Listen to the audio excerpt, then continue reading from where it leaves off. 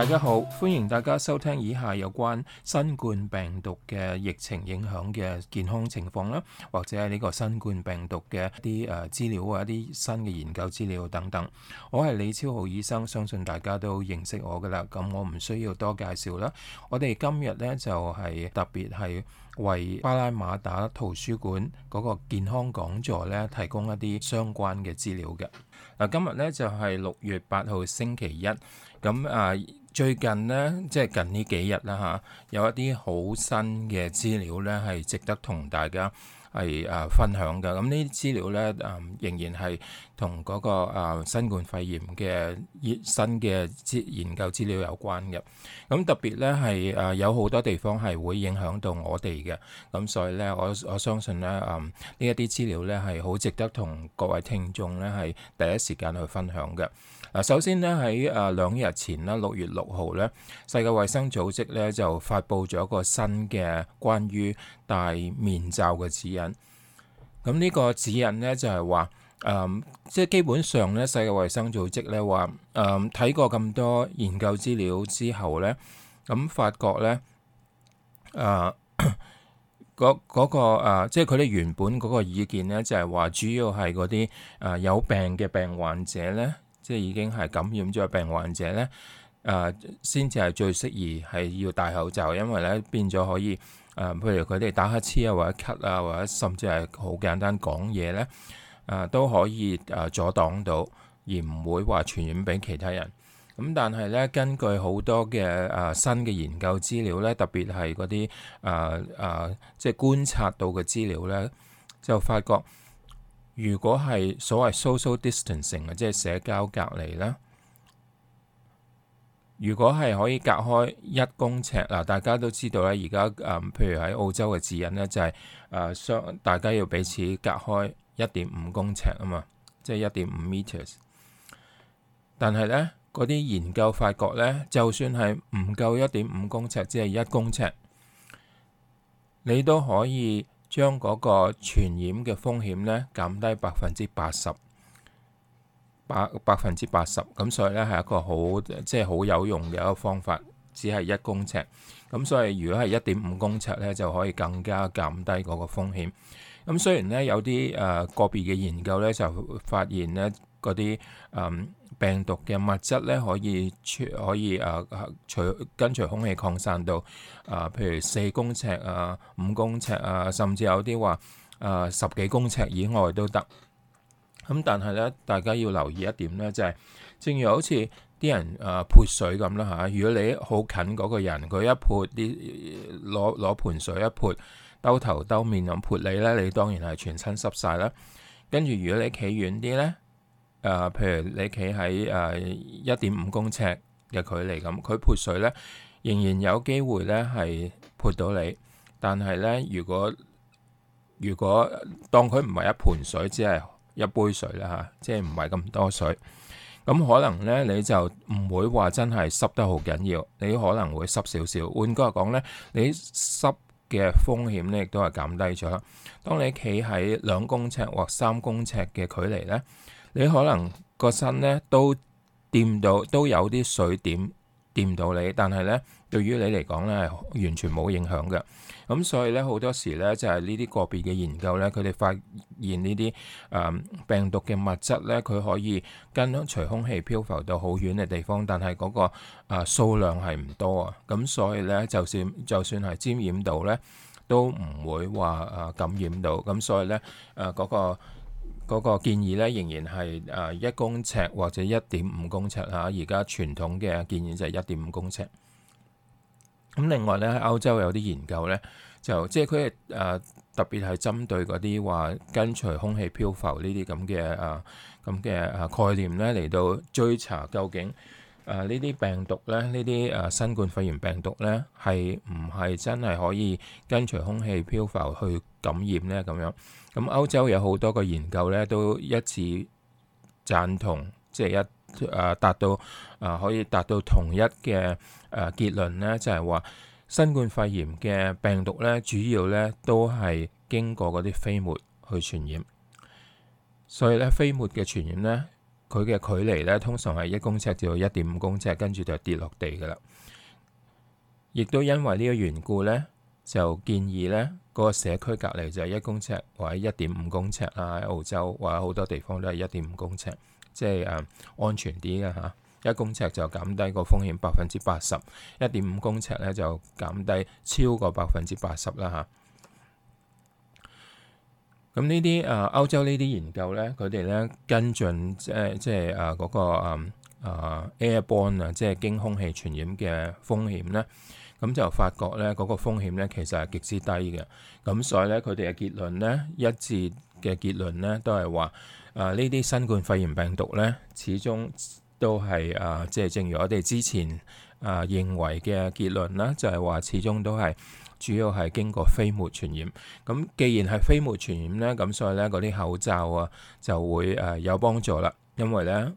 口罩咧阻擋飛沫咧係十分有效嘅。咁另一方面咧就係而家咧發現咧嗱，當然啦，世界衛生組織話戴口罩咧主要就係已經感染咗，即係已經有病，或者係即係你唔知自己係咪感染咗，總之你有咳嗽啊，有打乞嗤啊咁樣，你都戴住口罩，咁咧就可以保護到其他人。咁但係咧既然而家有呢個社區隔離呢啲研究結論咧，知道話1.5公尺係即係屬於安全範圍啦，即係安全嘅距離啦。咁如果可以做到呢個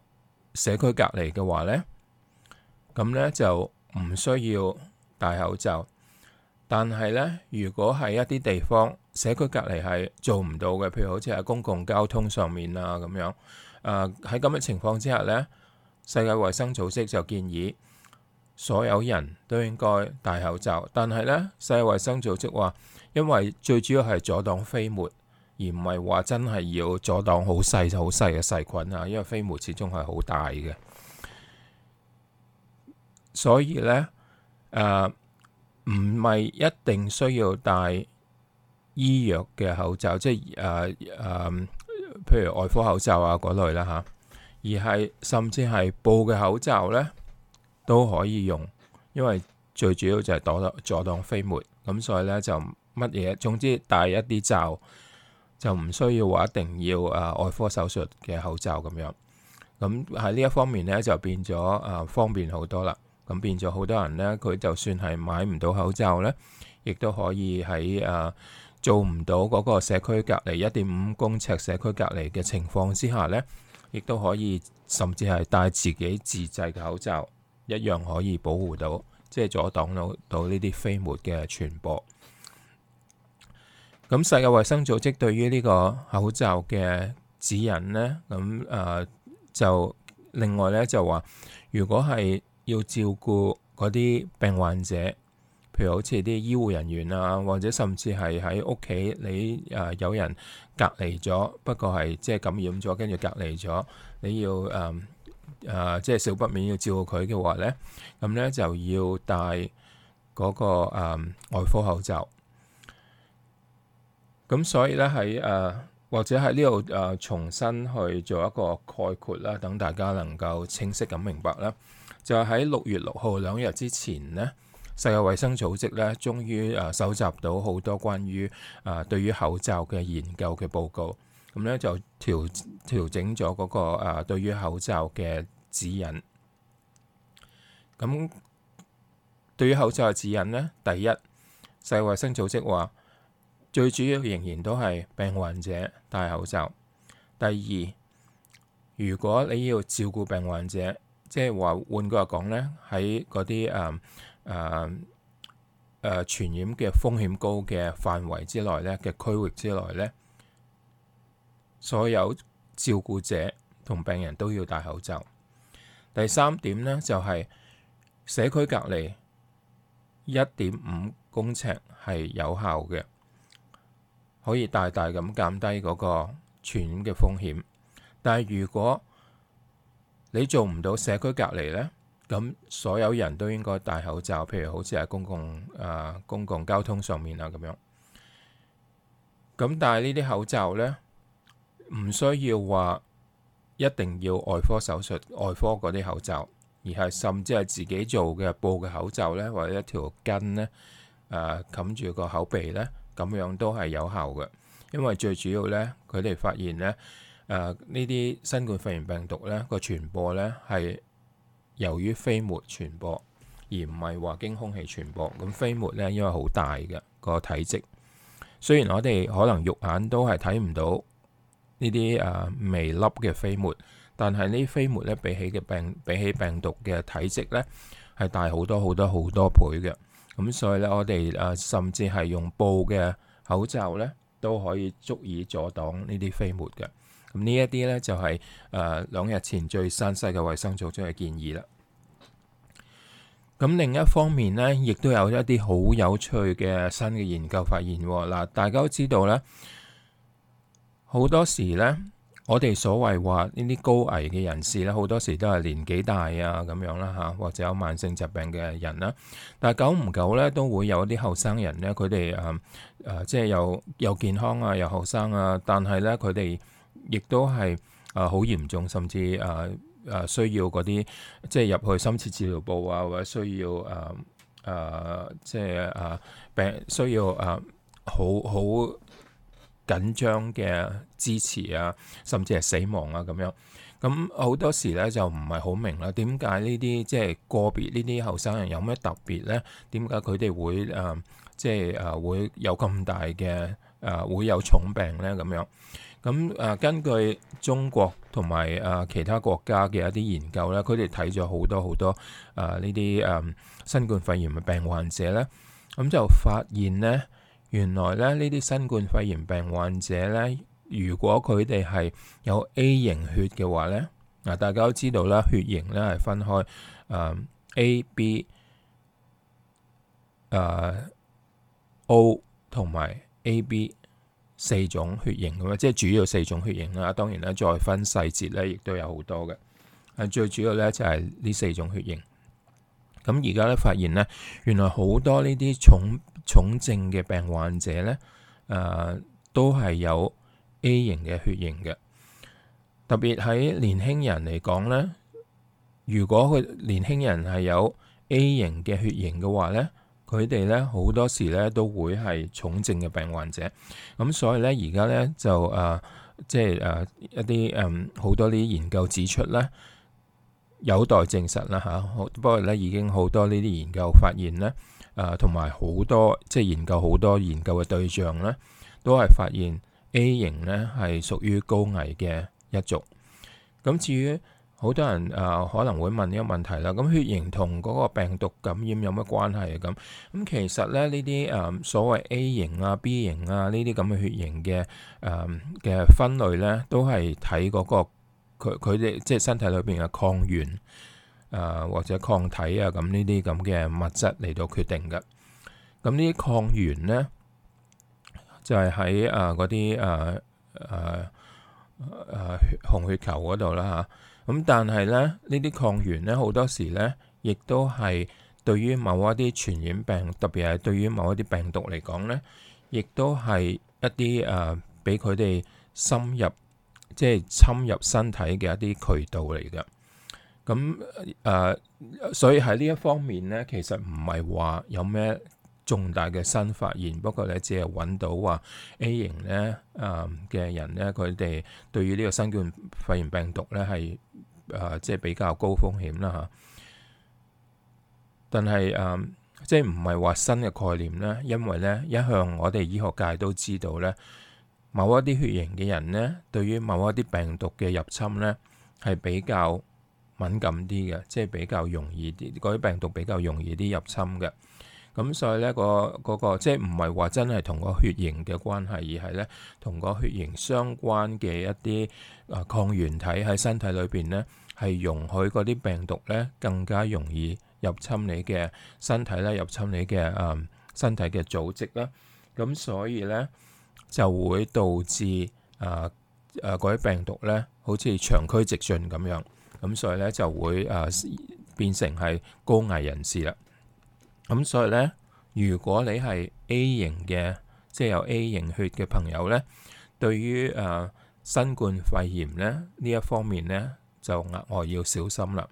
譬如如果係話重開個經濟，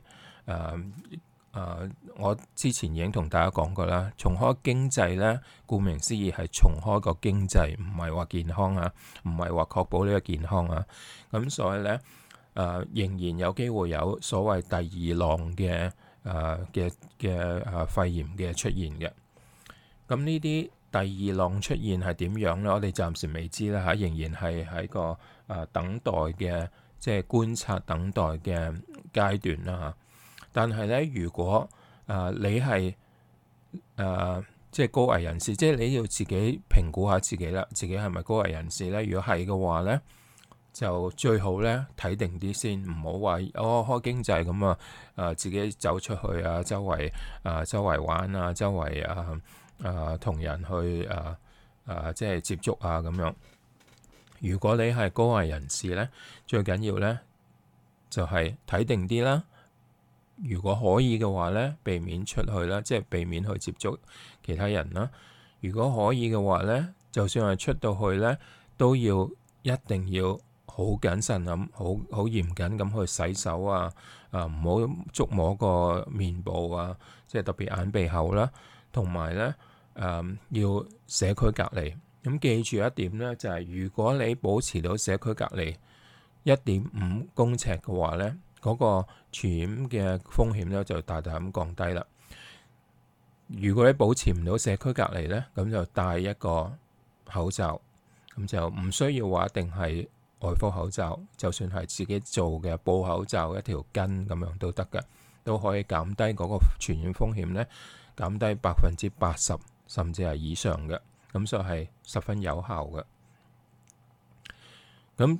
點樣評估自己係高危人士呢？咁或者再重新提一啲重點啦。第一呢，就係你年紀大啦，通常我哋所講嘅就係60歲或以上啦嚇，即係對於呢個新冠肺炎嚟講。咁當然啦，年紀越大呢，個風險就越高啦。除咗年紀之外呢，就係你有冇慢性疾病啦。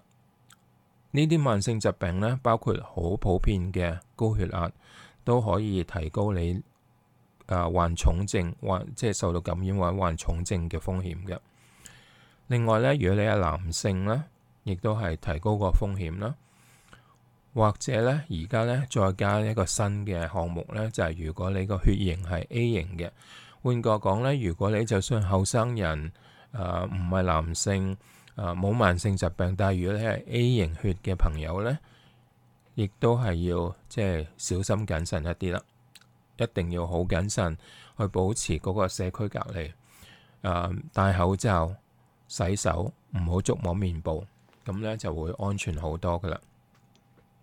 咁至於呢個所謂第二波嘅衝擊呢，咁當然我哋係要等嗰個經濟開放之後，啲人重新有機會接觸之後會發生咩事呢？咁但係呢，最近大家都見到啦嚇，因為嗰個示威嘅活動呢。咁所以呢，其實呢，有好多人呢係冇社區隔離嘅。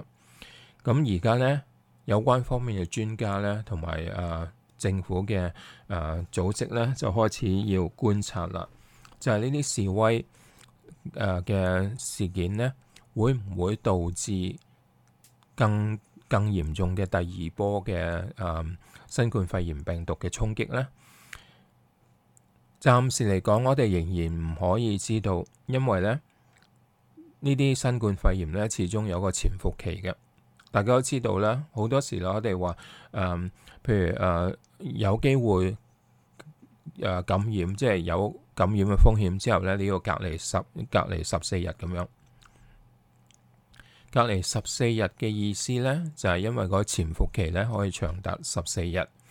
咁所以呢，呢一啲示威嘅活動呢，我哋亦都要等相當差唔多呢個潛伏期嘅時間，先至知道究竟有幾多新嘅個案增加。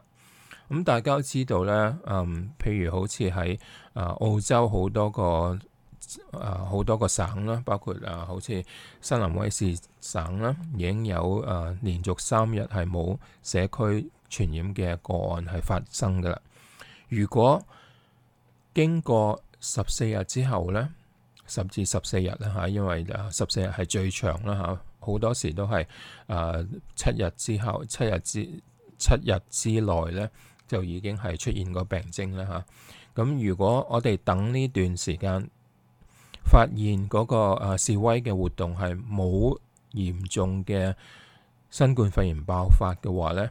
咁就證明我哋喺澳洲嗰個社區嘅感染咧係幾乎去到即係希望係去到0啦嚇。咁如果係咁嘅情況之下咧，咁即係話我哋喺嗰個社區澳洲嘅社區傳播嘅控制咧係控制得好好嘅。咁所以咧呢一個期待咧，就算係呢個期待咧，我哋係睇下會唔會示威導致社區爆發啦嚇。就算冇爆發咧，亦都可以為我哋澳洲提供好有價值嘅資料嘅，就係話真真正正咁證明澳洲咧喺社區嗰度咧係已經係達到安全嘅地步。咁呢一個證明咧，對於澳洲嚟講咧係即係同埋好多澳洲人嚟講咧，就喺處理方面咧，就即係啲措施啊各方面咧都會係有好多幫助啦。譬如咧，如果示威嘅行動都唔導致嚴重嘅社區爆發嘅話咧，咁我哋知道咧，我哋喺社區咧係唔需要咁緊張戴口罩，因為咧嗰個社區嘅病毒喺社區嘅情況咧係幾乎係即係十分低嘅。咁所以咧嗰個喺社區感染嘅機會係十分低。但係咧即係以防萬一啦嚇，即係唔怕一萬，只怕萬一。仍然咧係喺呢短時間之內咧，即係或者1-2個月之內咧，仍然係保持個社區隔離，保持即係同其他人咧係保持1.5公尺嘅距離，咁樣咧就可以大大咁減低嗰個傳染嘅風險啦。好啦，時間差唔多啦，咁今日咧我同大家分享咗嘅資料咧就係第一點咧，就係世界衛生組織最新嘅關於戴口罩嘅指引啦。第二點咧就係嗰啲新冠肺炎病毒咧，主要就係飛沫傳播啦，而唔係話經空氣傳播啦。第三點咧就係示威嘅行動咧，可以話俾我哋知究竟我哋社區有幾安全。第四點咧就係最新嘅發現咧，就係如果係 A 型血嘅朋友咧，都係屬於高危人士，即係就算你係後生人，就算你係冇慢性疾病，如果你係 A 型血嘅朋友咧，都係屬於高危嘅人士。所以咧今日有好多即係好寶貴嘅資料啦，咁我同大家分享咗，咁希望對於你哋嚟講咧係即係有用啦。